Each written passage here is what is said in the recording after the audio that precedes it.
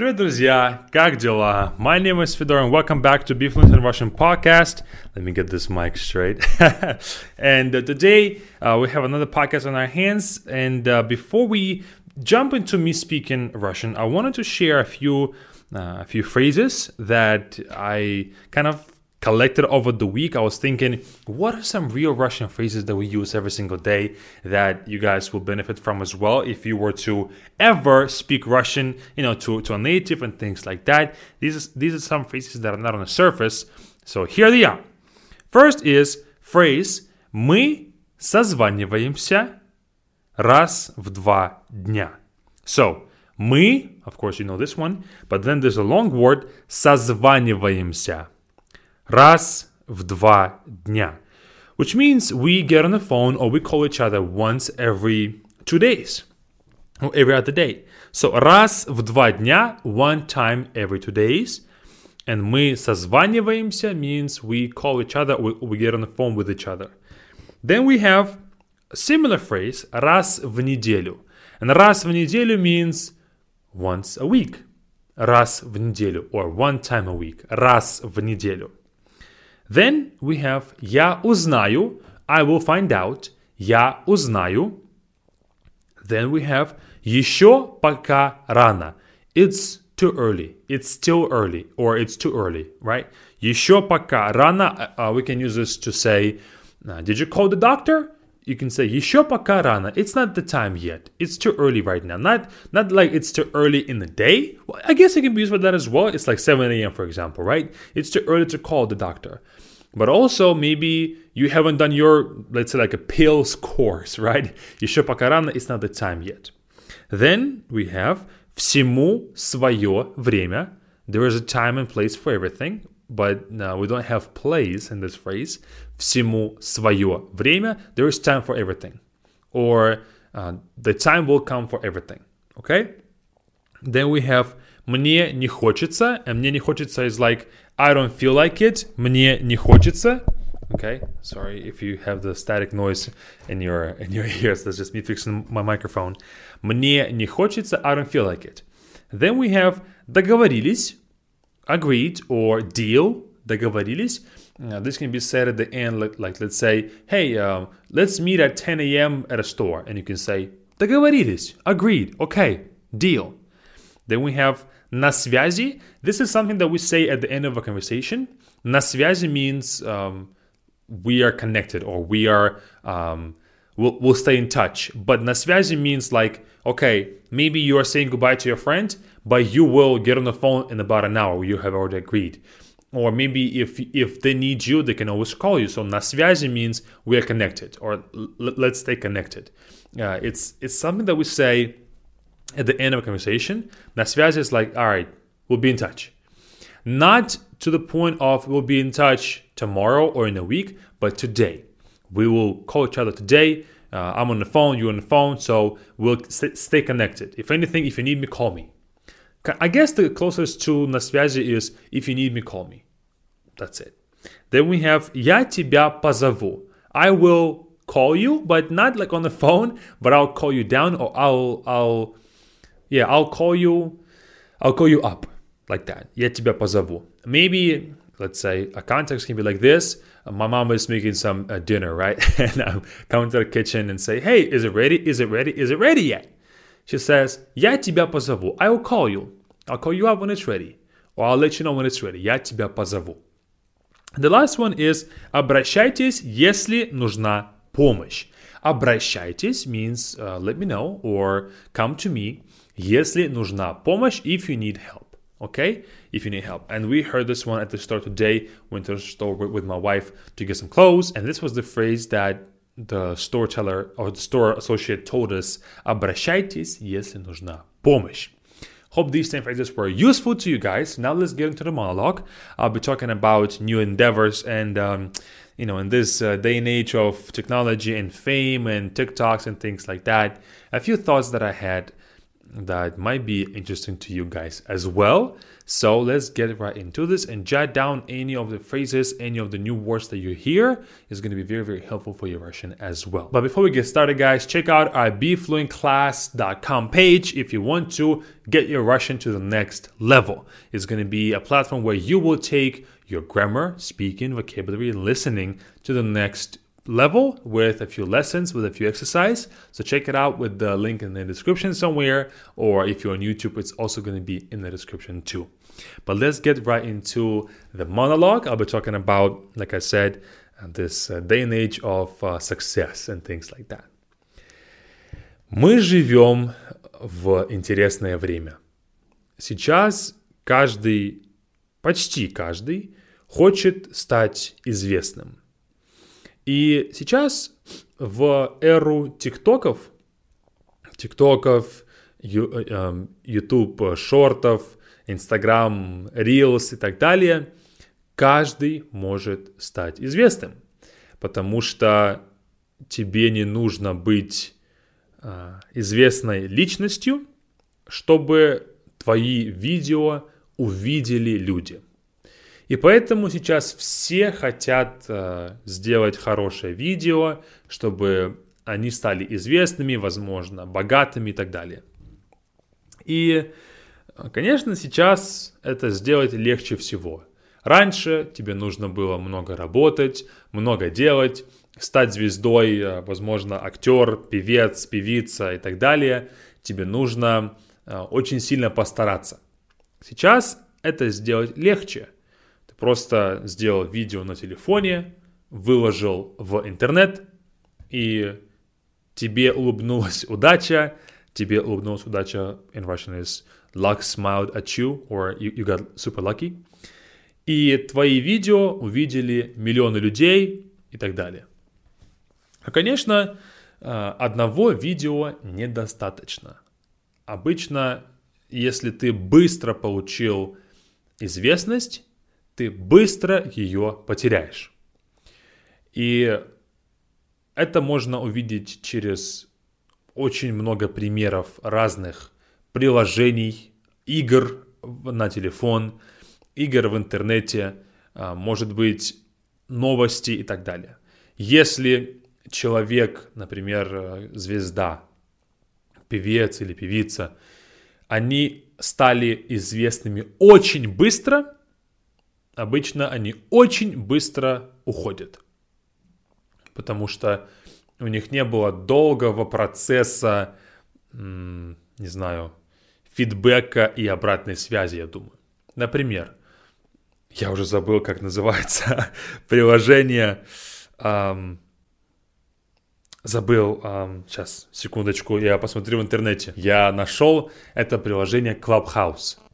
Clubhouse стало известным очень быстро, как-то так, очень было много рекламы и так далее. И также быстро это приложение ушло. Сейчас я вообще не вижу новостей о Clubhouse и так далее. Вообще ничего нет. И также еще были очень много разных игр, которые тоже стали известными очень быстро, и также быстро они ушли. Очень много было известных личностей в интернете, стали известными быстро, также быстро ушли, и больше они не могут получить известность и славу. Но те люди и те вещи, которые известны и популярны очень долго, обычно у них есть долгий процесс получения известности. И это можно заметить, потому что это так, потому что когда ты долго делаешь что-то, во-первых, ты делаешь это хорошо. Тебя любят, тебя слушают, тебя смотрят, потому что ты что-то делаешь отлично. Это первое. Второе, ты долго развиваешь свою аудиторию. Твоя аудитория тебя любит, она с тобой очень долгое время, год, 2, 3, 4, 5, и просто все больше и больше людей о тебе знают. Если ты стал известным быстро, то люди тебя не знают. И, может быть, им интересно с тобой один день, неделю, месяц, но им не интересно с тобой год, 2 или 3. И поэтому, когда люди стараются стать известными очень быстро, или когда они становятся известными очень быстро, то я говорю всегда, что, скорее всего, они быстро уйдут. Потому что у них нету фундамента, у них нет основы. Они не делали таких вещей, которые получили бы аудиторию на долгое время. Например, отличный пример — это «Игра престолов», Game of Thrones по-английски, «Игра престолов». Этот сериал был хорош очень долго, много сезонов. Я о нем впервые услышал очень давно. Я не смотрел его, я не любитель этого сериала, я не видел ни одной серии. Я видел только 10 минут, может быть, лет 10 назад, я точно не помню, очень давно.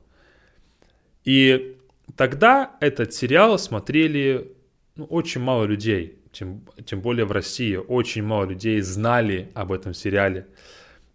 И постепенно, с каждым сезоном, все больше и больше людей его смотрело. И так он стал популярным. И до сих пор у него много людей, много любителей, кто смотрит этот сериал. Потом возьмем Гарри Поттера. Как произведение, как фильмы, как книги. Сначала это были книги. Долгое время люди читали. Людям нравилось читать про героев. И потом вышел фильм. Один фильм, второй фильм, третий фильм. Очень долгое время людям нравились эти герои. И поэтому это не было таким, как, знаете, новая интересная новость. Пам, вышла. Все о ней знают. Проходит неделя или две, все забыли. И поэтому сейчас, когда мои друзья тоже хотят стать известными в интернете, я говорю: друзья, это долгий процесс. Если у вас будет одно видео, которое будут смотреть все, этого недостаточно. Если вас много смотрят за один день, вас никто не будет смотреть на следующий день. Нужно постепенно все больше и больше и больше и больше и больше делать, больше видео снимать, чтобы ваша публика росла постепенно. Не сразу все, а постепенно. День за днем, один за другим и так далее. И также очень важно иметь, чтобы тебе люди могли доверять. Сейчас это особенно правда, если вы что-то продаете в интернете. Если вы продаете курсы или вы продаете продукт, то часто компании допускают ошибку. Они думают, что люди будут покупать продукты, потому что у нас хорошая реклама. У нас отличная, мы много денег заплатили актрисе, модели, блогеру, чтобы он прорекламировал наш продукт. Да, много людей пришло, купили, потом нет рекламы, все, ничего не покупают. И главное это сделать основу, чтобы продукт был хороший, чтобы если продукт был плохой, вы сказали: извините, вот ваши деньги, извините, и ты долгое время зарабатываешь доверие к себе, зарабатываешь доверие к своему бизнесу. И только тогда люди будут покупать долго, каждый месяц, каждый год. Например, отличный пример — это компания Zappos. Это компания, которая раньше продавала только обувь. Я там покупал свои кроссовки каждый год. И я там покупал кроссовки почему? Потому что один раз я купил кроссовки там, все было супер, они мне были маленькие, я отправил обратно, пришла обувь больше и так далее. Очень хороший сервис, очень хороший продукт, и все было супер. Но потом, что меня заставило оставаться с ними навсегда, это один раз мне нужны были кроссовки для тенниса. У нас был матч. У меня были кроссовки, они порвались. They tore up, my shoes tore up. Or they tore, broke, whatever. У меня порвались мои кроссовки. Я не мог играть в теннис.